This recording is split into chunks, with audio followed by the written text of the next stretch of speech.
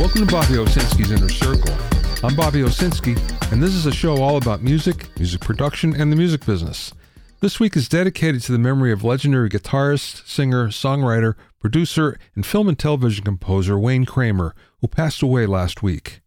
Wayne was far more influential than many realize, as his band MC5 basically invented punk rock a full decade before it even emerged as a genre. The band and its albums became a model for punk rock bands on both sides of the Atlantic. In fact, The Clash even wrote not one, but two songs about him. A formidable player, Rolling Stone magazine ranked Wayne as one of the 100 greatest guitar players of all time. He also collaborated with the who's who of rock's most elite artists over the years, and his scoring work can be heard on films like Talladega Nights, Step Brothers, the HBO comedy series Eastbound and Down, ESPN's 54321, In My Words, and Under the Lights, and even the unlabeled Jim Beam commercial. Musical accolades are all well and good, but I think what Wayne was most proud of was the fact that he was able to overcome his personal trials of drugs and jail time. He emerged from this darkness transformed, and then went on to save countless lives through his tireless acts of service. He was extremely passionate about his work with Jail Guitar Doors, a program that provides guitars and musical lessons for inmates at more than 50 penal institutions throughout the United States. Through the years, he regularly played concerts with an all-star band at prisons around the country. During this interview from January 6, 2022, we talked about why musicians from Detroit have a special edge to them, why the MC5 was banned from radio, how going to prison saved his life, getting into film scoring, and much more. This is a replay of an interview that I did with Wayne from his studio in Los Angeles.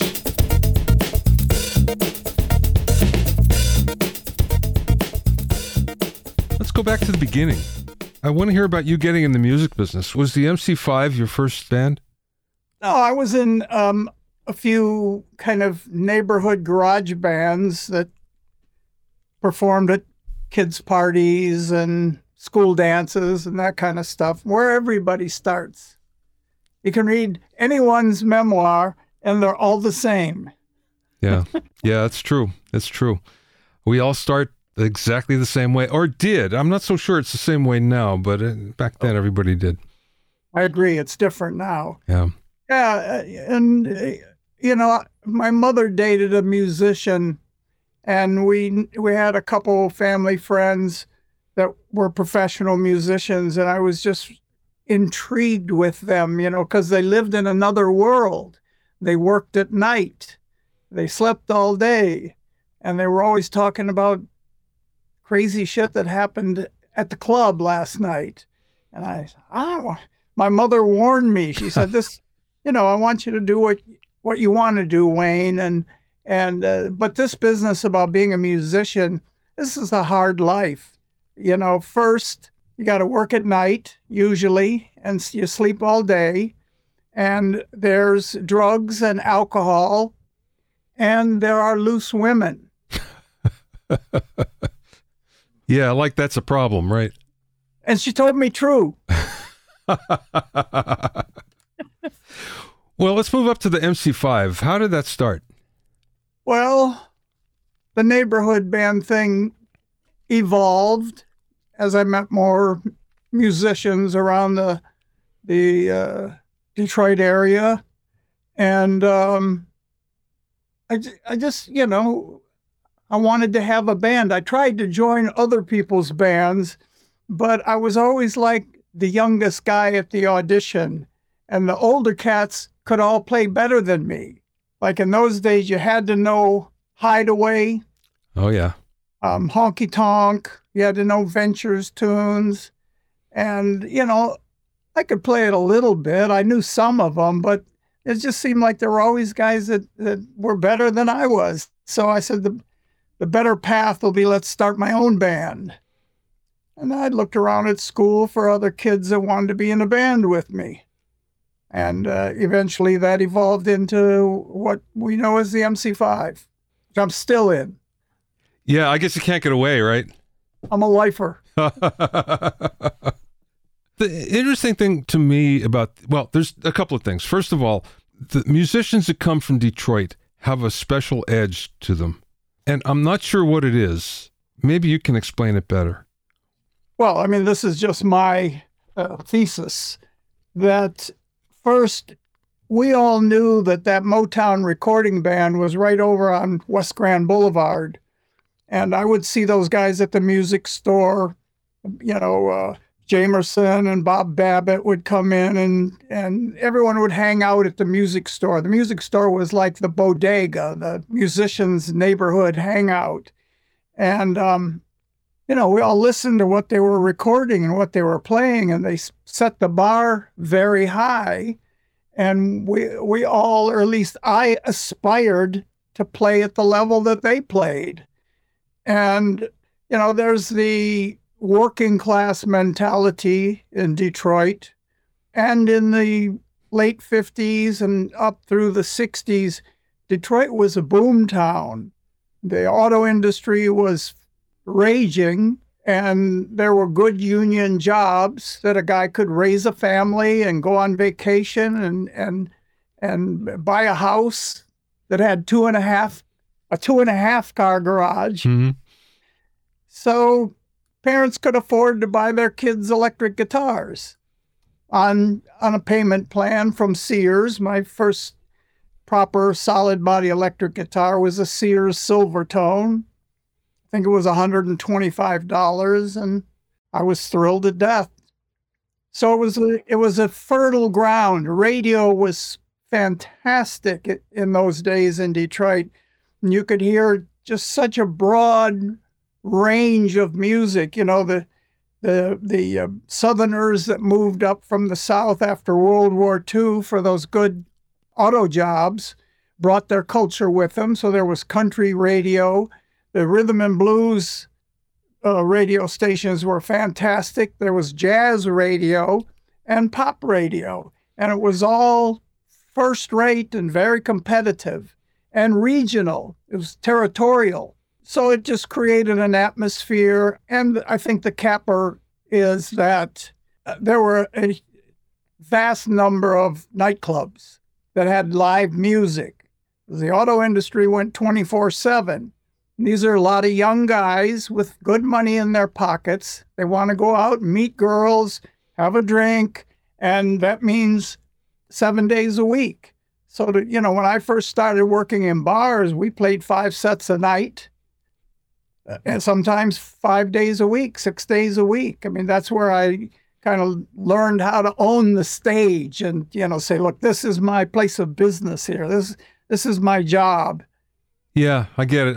I went through the same thing where when I was in high school, as a matter of fact, I was playing 4 nights a week by the time I was 15. Yeah. And you could because there's just so much work around. Yeah. Where did you grow up? Pennsylvania. Uh-huh. Middle of Pennsylvania, coal country. Yeah. So the steel mills were in full operation, and, people had money and they wanted to go out. And yeah. It's a different time. Okay, so the MC5, I remember when I was growing up, I would see all sorts of press on the MC5, reading the, whatever magazines I can get on music magazines. You guys were always in it somewhere. And yet, it was difficult to hear your music. Mm-hmm. So what's the deal there? What happened? Well, we were effectively banned from the radio.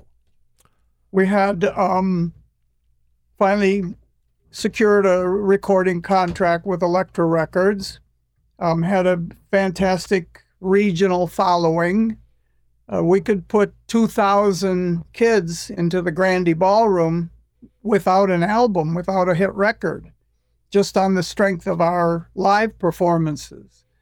And when we released Kick Out the Jams, we, of course, knew that Kick Out the Jams Motherfucker would never be a hit single. I mean, we weren't stupid. And so we released a clean version, Kick Out the Jams Brothers and Sisters. And the record shot up the charts. It was number 2 in Detroit. It was on NEW in New York. It was number 6 in Chicago. And the rating services at the time, you remember, they had the Gavin Report and the Drake Report. And if they picked this single, all the radio stations would take their guidance and play the record. And they all picked, they said, the band has a great live show. They're a little bit controversial, but they're exciting. And, this record is going to explode. Well, Elektra Records rushed the album out. See, we had a plan. The plan was let the single get as high in the charts as it's going to get. Wait till it's coming down, then release the album, because the album version would be the motherfucker version. But we would have had a bona fide hit record, and they couldn't stop us. We knew the shit was going to hit the fan when the parents and teachers and police and prosecutors started hearing motherfucker. Yeah.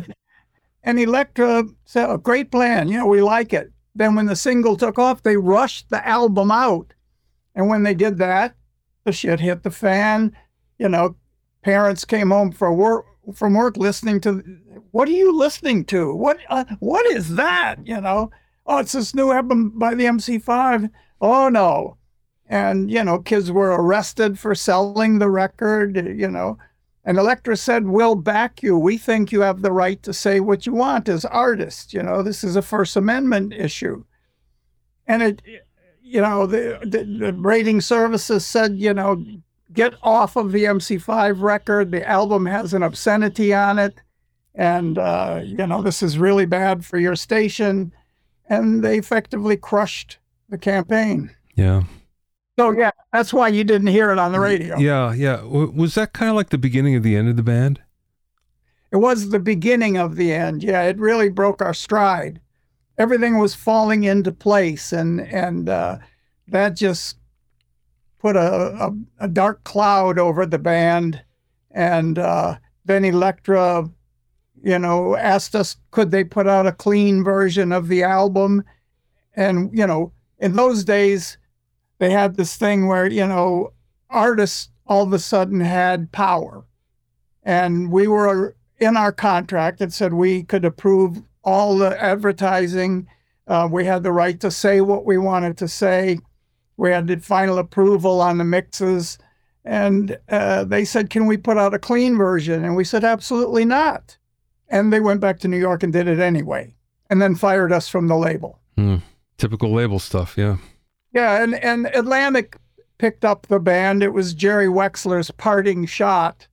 "Here, guy, I'm going to leave you a little something to remember me by. Here, have the MC5. Oh, boy.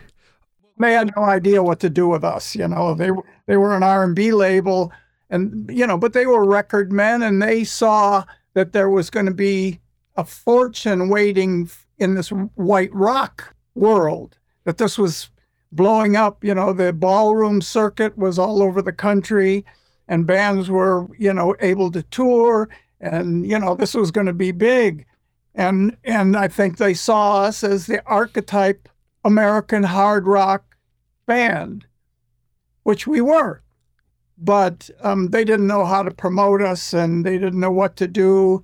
And John Sinclair, my dear friend and our manager, at that point was sentenced to 9.5 to 10 years in prison for possession of 2 joints of marijuana. And so we had no interlocutor between us and the music industry. And we were crazy. I mean, we were unmanageable. And so our relationship with Atlantic went in the toilet, and we tried a couple other managers. And by 1972, we couldn't work. We're all starving. And, there's no money changing hands. Things can get tough real quick. Yeah, yeah. And it did for you, and then you got your own sentence to prison, which changed your life in many ways, I know. And especially, I think, later on in life, you appreciated it. I don't know if you can appreciate it. That's not the right word. But you understood what you came through with. To some degree, yeah. It's a traumatic thing, the first time you go to prison. I have an understanding of the experience now, and what my fellows go through as well. What the 2.5 million of our fellow citizens are going through in America's prisons. Well, let's jump ahead now, because I want to talk about Jail Guitar Doors. And it seems appropriate to get into this now because it's one of the things that in fact, the good that came out of it, I think. It was, yeah. I mean, listen, I can say this. Going to prison most likely saved my life. I was drinking and drugging to excess. I'd overdosed a number of times, and I was inhabiting a world that was very dangerous. In that time period in the city of Detroit, we had 900 murders. So guns and crime were out of control, and people were killed left, right, and center. And, I came too close to being murdered myself a couple times.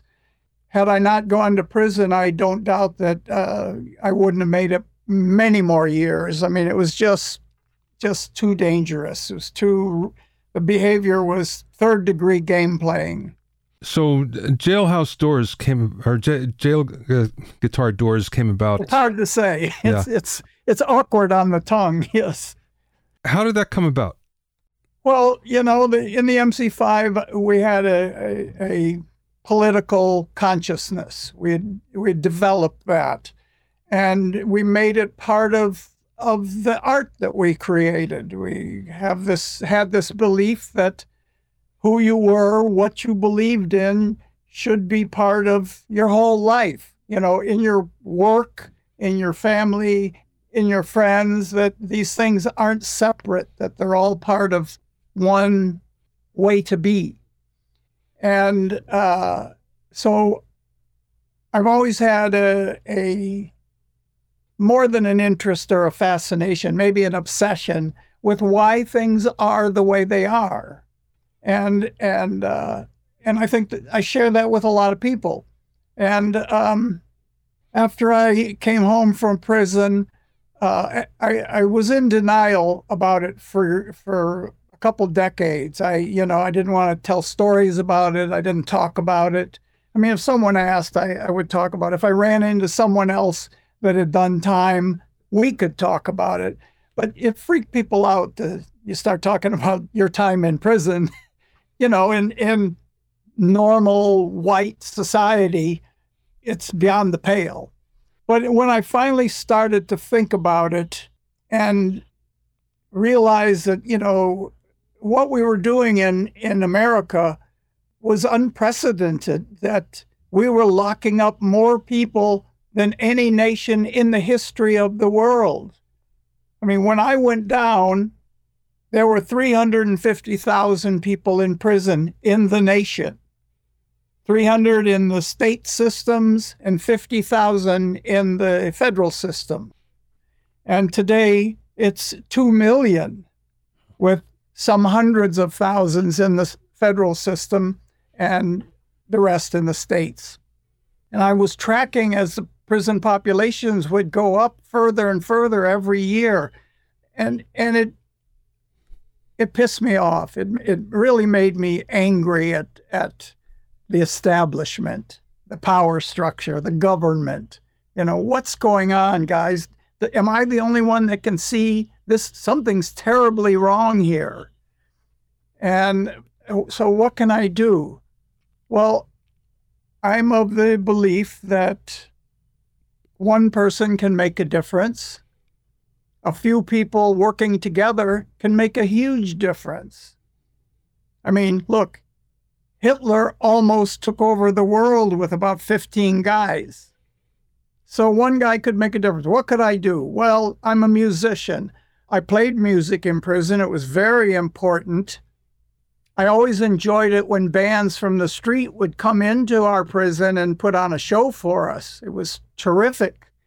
So I thought, okay, I could do concerts in prisons. Maybe, give the guys some entertainment, give them some relief for an hour, let them escape prison for an hour and be at a rock concert. And one of the concerts I did at Sing Sing in New York, the infamous maximum security prison.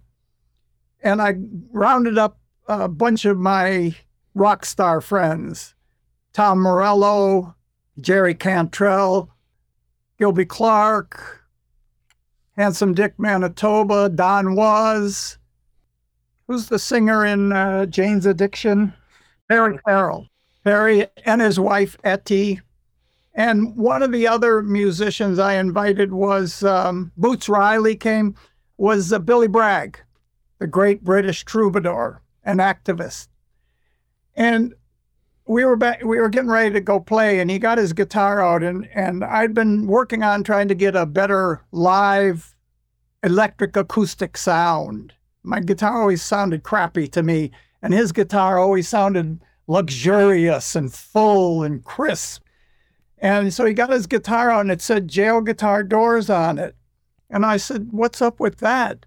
And he said, "Oh, it's an old Clash B-side. Have you ever heard it?" And I said, "Heard it? They wrote the song about me, Billy." And he said, "What you mean?" And I said, "Well, what are the lyrics?" He said, "Right. Let me tell you about wine and his deals of cocaine. Bloody fucking hell, it is about you. I'd forgotten all about it." So he went on to tell me that he had launched an independent initiative in England to celebrate Joe Strummer's life's work.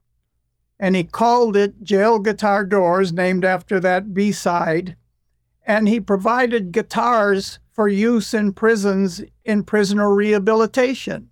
So the more we talked about it, and we played the show and had a great event at Sing Sing. And then on the ride back, on the bus back to the city, we just kept talking and talking and talking. And finally, I said, "Billy, this is pretty cool. You do this in England, you're British, but I'm American. I'm an ex-convict, and I'm a musician. I want to take this on in this country." And he said, "Good, because I was just going to task you with it." He said, "You're the only one that can do it. You've been inside. You know how the system works." And I said, "That's true."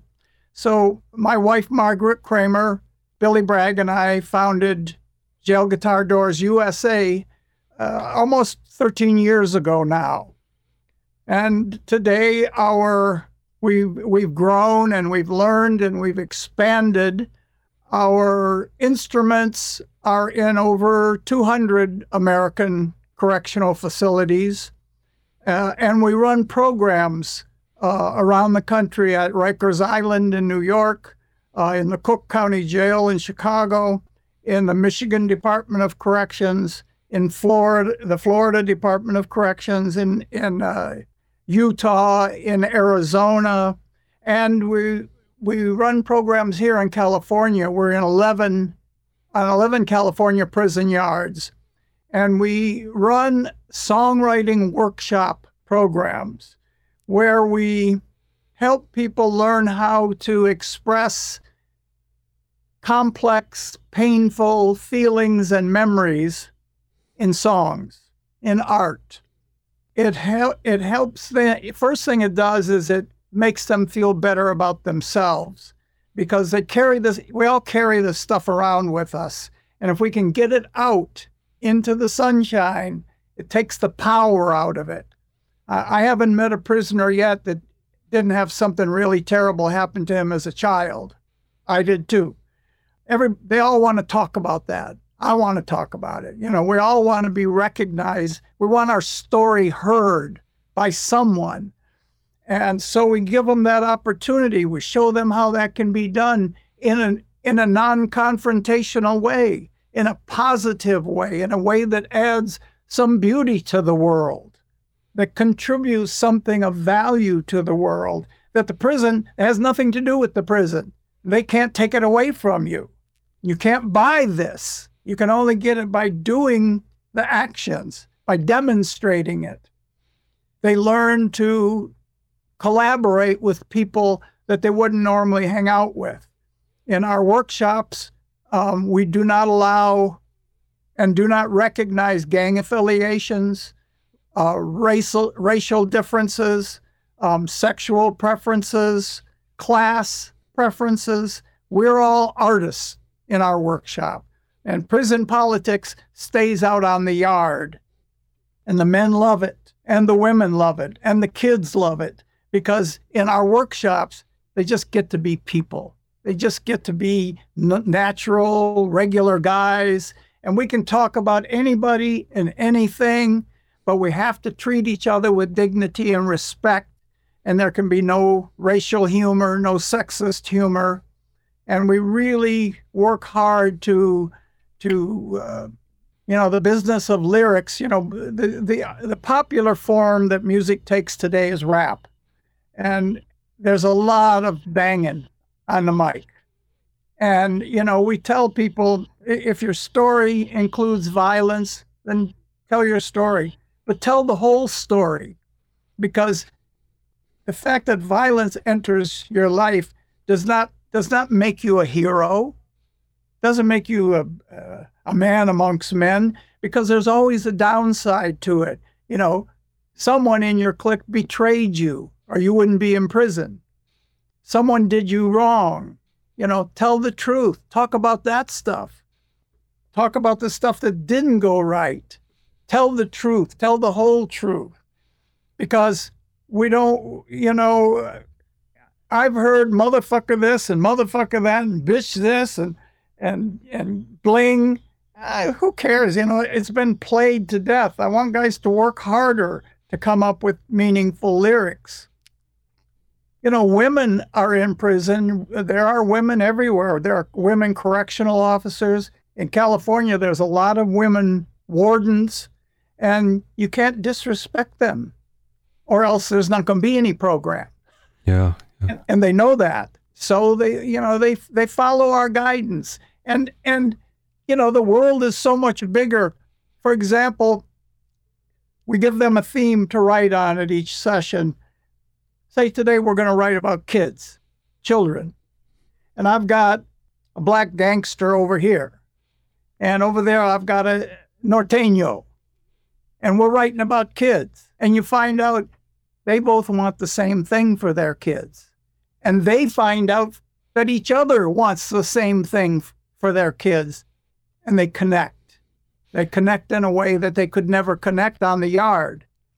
They see that this other guy, he might have a different color skin, but we're all the same. Yeah, I can see how powerful that is. I do have a question for you. One more, and then I want to move on. Recently, there was an interview with Tom Morello, and it was about one of the gigs he did with you.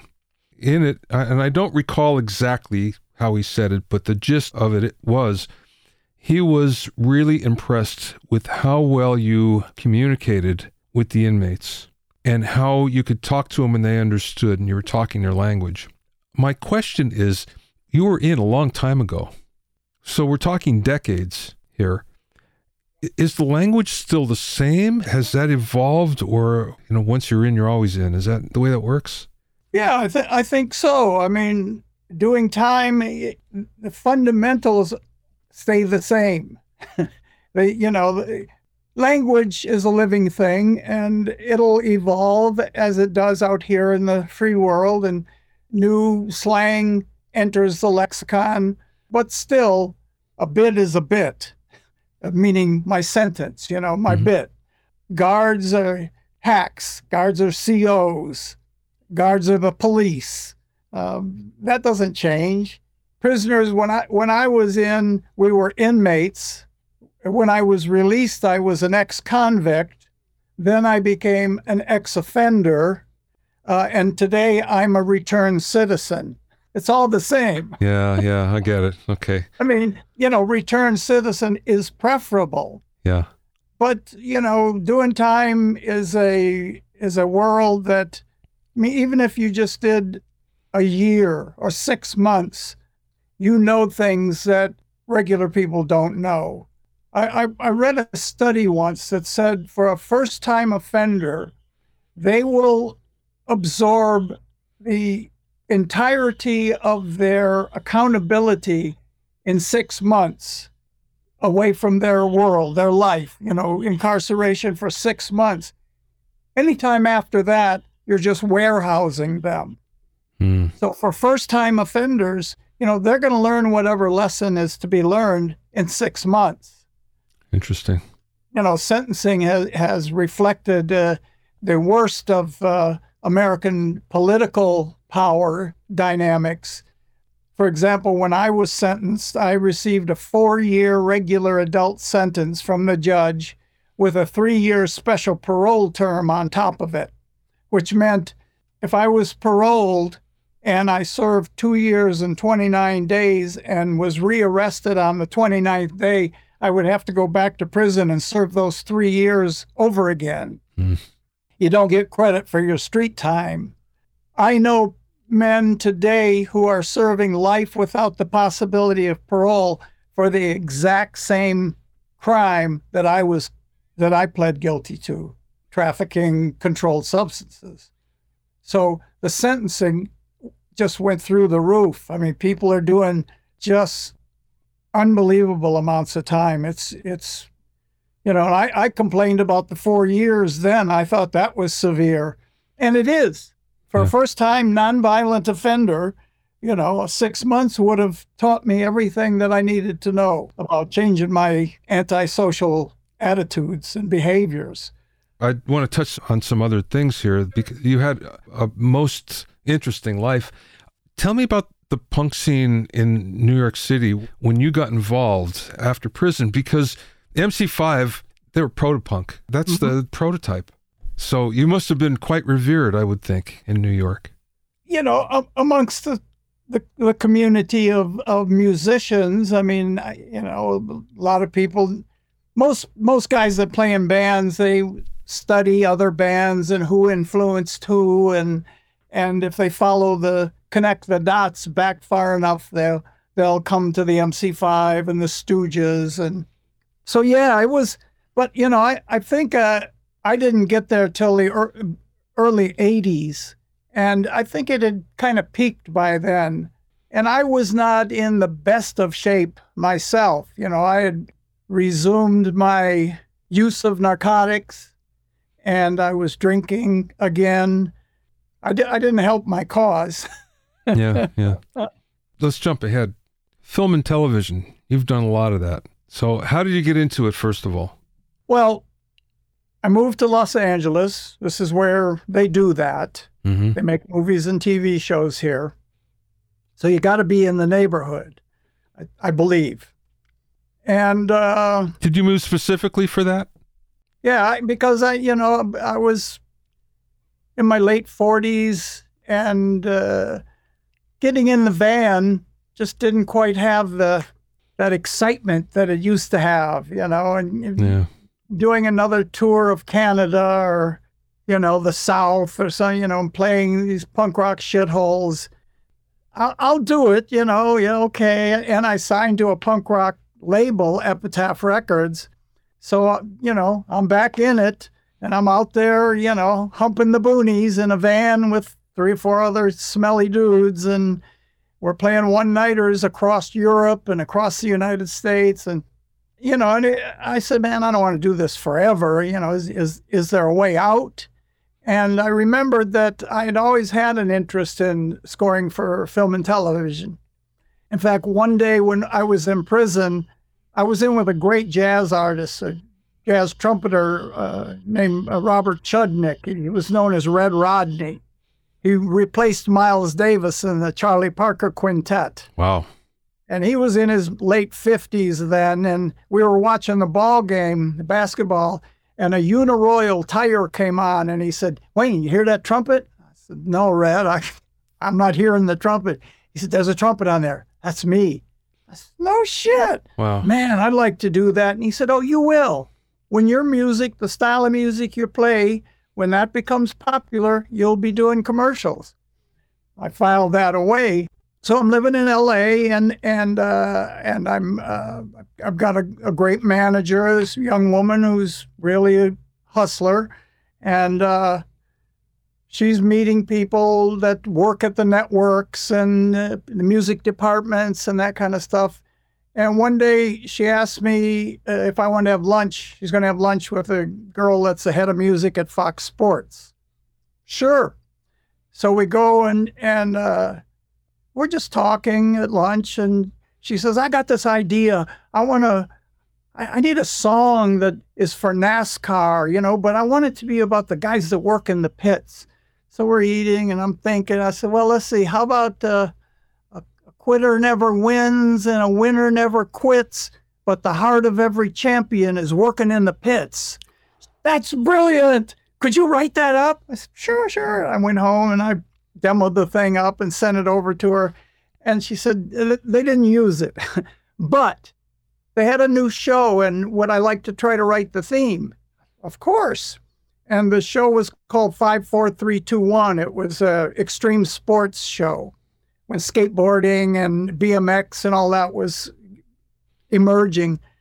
And the show hit, found an audience right away, and they ran it like 5 times a day. It was in the early days of cable, which was incredible payments for me. Like, you know, every quarter I would get a check for a pile of money. I said, geez, this is great. You know, let's go buy some gear. Let's buy more computers, you know. So that started going well. And then one day a friend, the dearly departed Hal Wilner, called me up and said he was working on a movie and it had some car racing in it. And the composer they had on the film wasn't getting it. And he told the director, you know, what you need is like a guy like Wayne Kramer, who's like, can play aggressive rock guitar. So they called me and asked me, and I said, sure, I think I can do that for you. And I went over and I met the director and I met the composer and we all talked. And so I started writing some cues for them. And I wrote all the race scenes in Talladega Nights. And the director was my dear friend, Adam McKay. And, you know, Adam is left of left politically and very, very militant and active. And so we just connected like, you know, we were brothers. And so he included me on other things that came up, and I ended up scoring HBO's Eastbound and Down, which was another hit. And so, you know, I got lucky. I found some jobs that I could do, and they allowed me to learn the craft of scoring. And I took classes. I took classes at UCLA on the orchestra and articulations, and film scoring classes at the Union. I took some courses and tried to do, you know, all composers have to study. You have to learn the language of music and the theory of music and how chords are constructed and how melodies are harmonized. And so, you know, I know a little bit about that stuff today, and I'm able to, you know, I didn't work much during the first round of the pandemic, but things have picked up quite a bit now. I'm doing a film here, and then I've got another one I'm working on that's just halted production for a while. So I've been very fortunate, you know. Yeah, that's awesome, Wayne. Awesome. It's tricky stuff because, you know, having been leading rock bands all my life really didn't prepare me for this kind of work. And in the end, the music is the easiest part of it. It's the fun part. The hard part is dealing with human beings, directors, producers. That's the hard part, you know, managers, agents. That's the hard work. And it's not for everybody. Like, you know, if I want to make a record, I call you up and I call up 2 or 3 of my friends and say, let's go in the studio. I wrote these songs. We'll cut them. Yeah, great. Here's my record. It's done. It doesn't work like that in film and TV. It's not my music. It's not my idea. It's the director. It's the creator's idea. My job is to help him or her tell their story. I work for them. And there's a thing called notes. I write the music, I send it over, and they send me notes. Yeah, Wayne, we love it. It's perfect. But could you just change the middle part and change the ending? And oh yeah, change the beginning. And I look at them and say, absolutely, I'm on it. I'm taking care of it. And not everybody can do that. It rubs against the grain, especially if you come from the band world. Yeah, definitely. Last question for you. Thank you. You've been so generous with your time. We can go on and on. I love talking to you. This is great. And we can talk on so many other subjects, I'm sure. What's the best piece of advice that someone maybe imparted to you, or maybe something that you learned along the way? Brush after every meal. That's important. Yeah, I think so. And floss. I have an 8-year-old son, and it's, son, did you brush? Yeah, I brushed. Did you floss? Yeah. You know, I'm always looking for wisdom. I'm looking for how to make better choices, how to act in a more human way, in a more productive way, in a kinder way to myself and to the people around me. So, you know, you can learn a little piece of information and try to incorporate that into who you are and demonstrate that in the day you're in.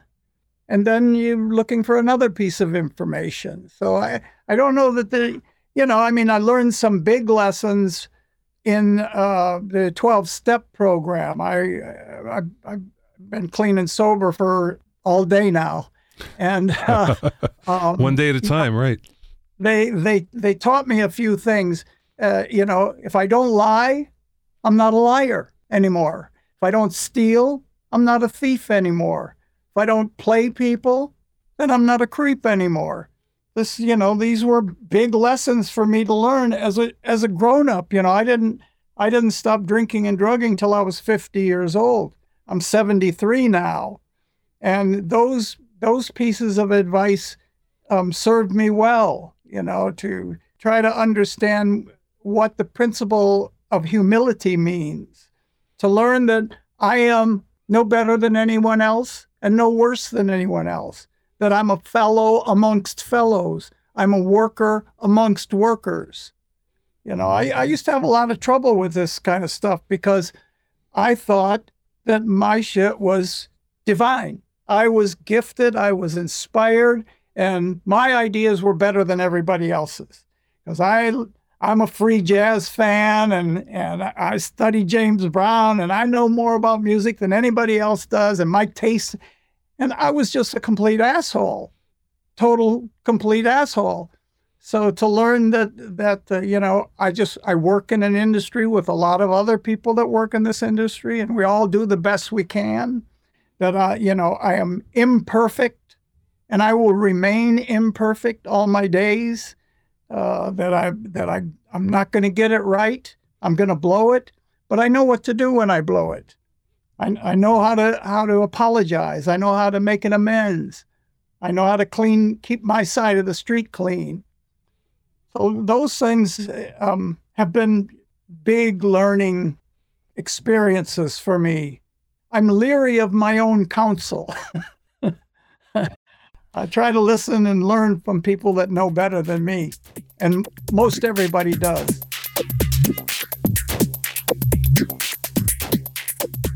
You can find out more about Jail Guitar Doors at jail-guitar-doors.myshopify.com. That's jail-guitar-doors.shopify.com. Thanks for listening and being in my inner circle.